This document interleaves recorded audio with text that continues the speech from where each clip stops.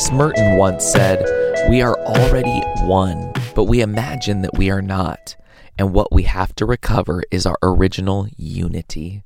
Welcome to the 99th episode of St. Dymphna's Playbook, the SDP if you want to be cool, a production of the Grexley Podcast Network. My name is Tommy. I'm a cradle Catholic, a marriage and family therapist, a husband and father of 5 boys, 4 on earth and 1 in heaven. I love you, Luke. And I'm here to fill the void of Catholic conversations about mental health because we have to strive to live as if we are one with all the people around us, one with all the people around the world. If we manage to do that, we'll truly be bringing about the kingdom of God. We like to kick it off around here with a quick refresh of our notifications. It's time for St. Dymphna's Mentions.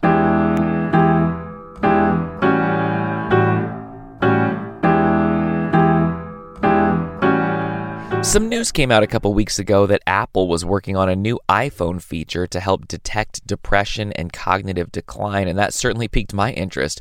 We'll go to the New York Post for some context. The depression and cognitive decline features would reportedly use extensive personal data collected by sensors on Apple's devices, like iPhones and Apple Watches, including information about the user's sleep patterns, physical activity, typing behavior, and more. Apple is reportedly working on the effort alongside researchers from the University of California, Los Angeles, who are studying stress, anxiety, and depression. A 2019 study from researchers at the University of Arizona found that smartphone dependency among 18 to 20-year-olds, quote, predicts higher reports of depression and loneliness, end quote. A 2017 paper from San Diego and Florida State researchers showed that heavy usage of smartphones and social media among teens were associated with higher rates of mental health issues and suicide. Yet Apple Chief Operating Officer Jeff Williams, who heads the company's health unit, has enthusiastically told employees that the company has the potential to help address rising rates of anxiety and depression. So back to me, obviously this news brings mixed feelings, right? It seems like a great idea to utilize something like our smartphones to help detect who may need mental health help and then get them connected to that help in some way. However, there's obviously privacy concerns that can come up here, and the thought that an algorithm would track where I'm going, what I'm doing, and how I'm sleeping and then send me a push notification telling me I'm depressed does seem like a bit much. Obviously, this is still in the developmental stages, so we'll have to see how it all plays out. But I lean toward 2 thoughts. Anything that helps screen mental health symptoms and offer easily accessible services to people is potentially a good thing. And second, one of the best things we can do for our mild to moderate mental health symptoms is to put our phones down and get outside, walking in nature, paying attention to the present moment around us. So each episode, I'm going to introduce you to a saint who can help us along our journey with mental health and wellness as Catholics. It's called Friend Request, and today I'm going to introduce you to Saint Giles.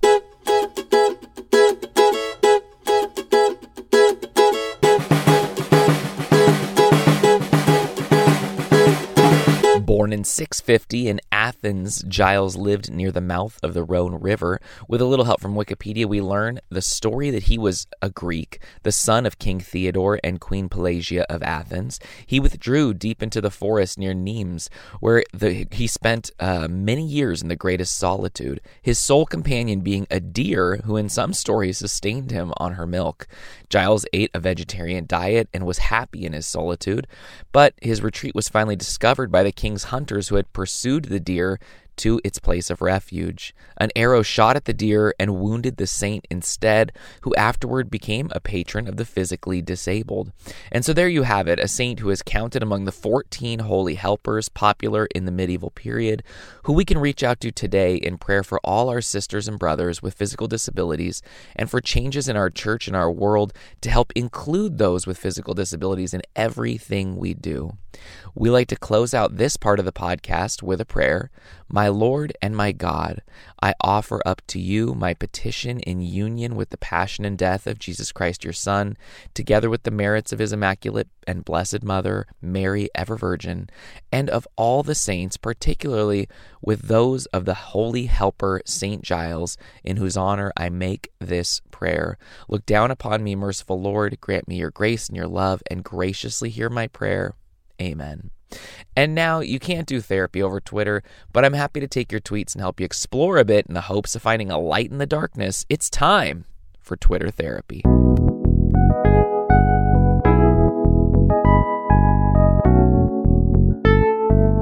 Anonymous gets us started. Looking back at my childhood and my military kid friends, I feel like we all really could have used therapy and mental health support.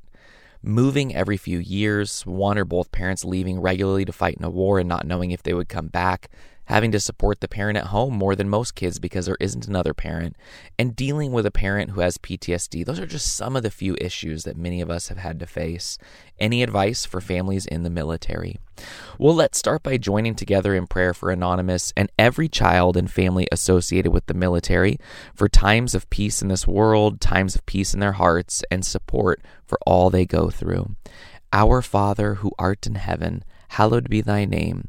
Thy kingdom come, thy will be done, on earth as it is in heaven. Give us this day our daily bread, and forgive us our trespasses, as we forgive those who trespass against us. And lead us not into temptation, but deliver us from evil. Amen. First of all, I always want to make sure to thank everyone who has sacrificed for our country in this way, both those adults who served and the spouse and children and families who had to sacrifice as well in the manner that you mentioned in your question. There are so many difficult things wrapped up in a life like the one you described, and 100% we need a robust support system for the mental health of all to help ensure good mental health and wellness throughout such a trying experience. There's a wonderful website called deploymentpsych.org that we're going to look to here. Resiliency factors are those attributes that have been found to promote healthy functioning during deployments. Nurturing and promoting these characteristics can help families decrease their level of difficulty during a deployment. First is family readiness. Preparedness for separation on both a practical and emotional level is a primary predictor of successful coping during deployment. Next is active coping. A willingness to engage in active coping like emailing, sending letters, staying busy has been found to function as a mediator for stress. Social support is next. The more families are able to connect to sources of social support, the better they are able to manage the stressfulness of a deployment separation. Finally, optimism, self-reliance, flexible gender roles. These characteristics are all predictive of successful coping during a deployment. And now let's look at how to best cope with deployment. So ways of coping during this stage include strengthening the support system, keeping busy and staying active, and making plans to break up time, a useful technique to prevent feeling overwhelmed. Children need consistency and routine as well as individual attention from the non-deployed parent. It's also important, however, that newly single parents have alone time without their children in order to recharge. As the homecoming nears, it's important for spouses to discuss plans and expectations about what the reunion will look like a big party versus a quiet celebration, in order to avoid potential hurt feelings and disappointments. There's so much here that requires so much support to encourage healthy development and reactions to such a stressful situation. So let's remember that it's always an option to reach out for therapy, for support groups related to this experience, and other means of professional help to navigate all the feelings and emotions that surely come along. Talia is up next. Any advice for teachers just trying not to get burned out? I'm a few weeks into my first ever school year, and I'm physically, mentally, and emotionally exhausted. Let's join together in prayer for teachers, for their health and well-being, and for the students they serve. Hail Mary, full of grace, the Lord is with thee. Blessed art thou among women, and blessed is the fruit of thy womb, Jesus. Holy Mary, Mother of God, pray for us sinners now and at the hour of our death. Amen. First of all, thank you so much for your dedication to teaching. It's one of the most important jobs out there, and it's such a blessing that you've answered the call to be this important person in the lives of so many children. Of course, with that joy and importance comes a lot of stress and exhaustion, as you mentioned. Kids are tough. Teaching kids is a serious challenge, and sometimes it can be hard to see that it's all worth it when it's been a tough day, week, or school year. We're going to look to prodigygame.com for some thoughts on how to cope with this exhaustion and trying not to burn out. First, talk about teacher burnout. Sit down with a loved one, video call a friend, or go for a tea or a coffee with a trusted colleague. If you can talk to someone about their own long-term teaching experiences. They'll be able to better understand and empathize with what you're feeling. The key is to start talking. Get it all out. Rant, laugh, cry. Don't hold anything back. The more you choose to withhold, the more your feelings of stress and frustration will percolate and bubble over into your next teaching day. Number 2, practice self-care. It might sound corny, but it works. Self-care routines can help you prioritize your own health. Set some time aside on the weekend or in the evening to do something that benefits you physically or mentally.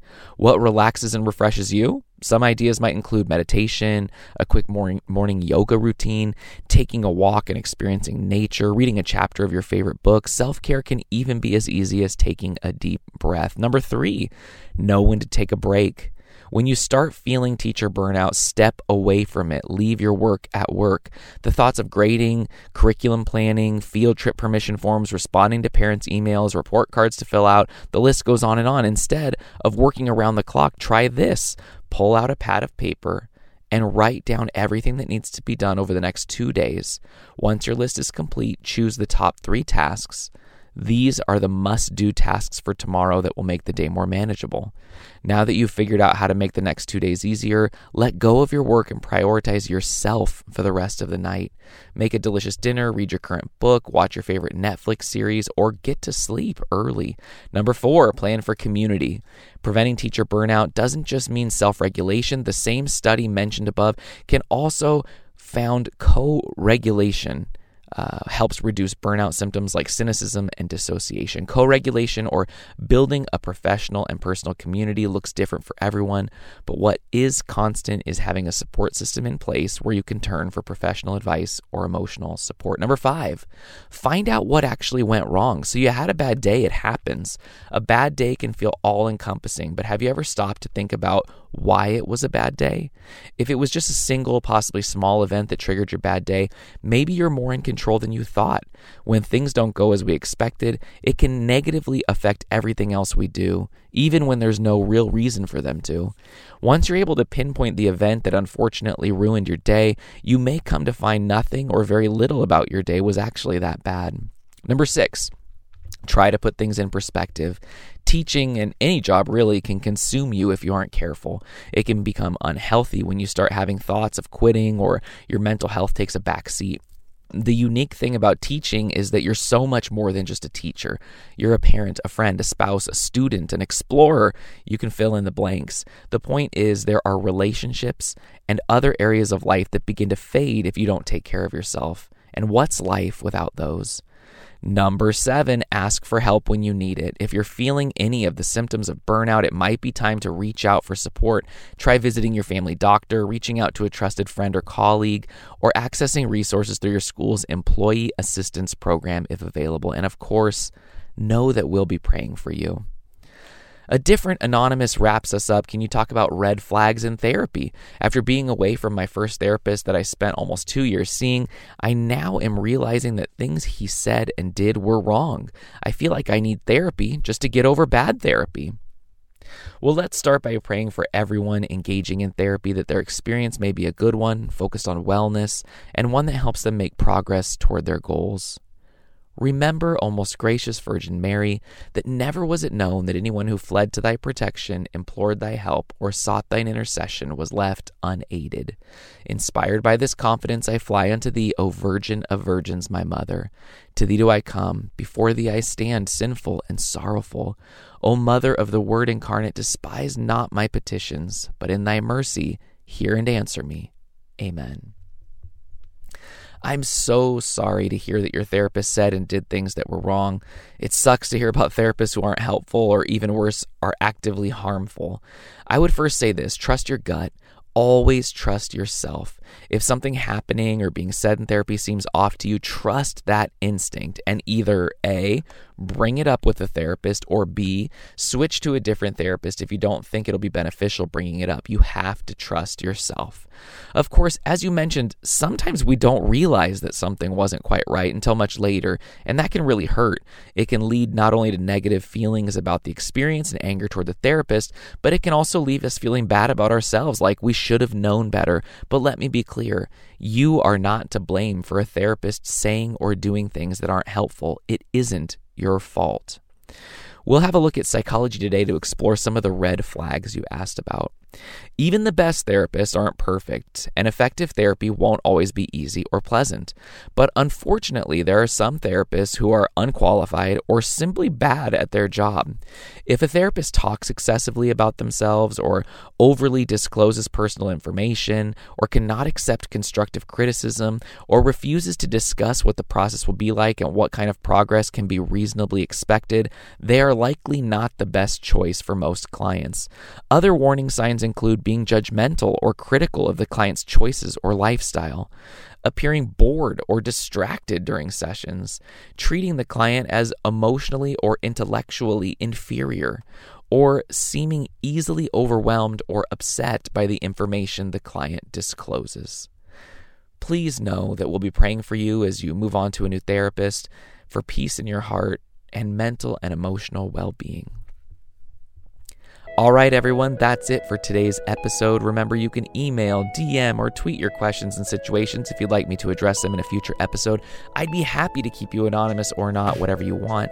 Be sure to check out patreon.com/Grexley to see all the great things they've got going on over there and support the cause. You can also head over to Ave Maria's website to pre-order the St. Dymphna's Playbook book that's due out in November. Until next time, go easy on yourselves. Take care of yourselves. And if you feel like you're in a place where you can't even bring yourself to pray, don't worry. I'll be praying for you. And so will Saint Dymphna.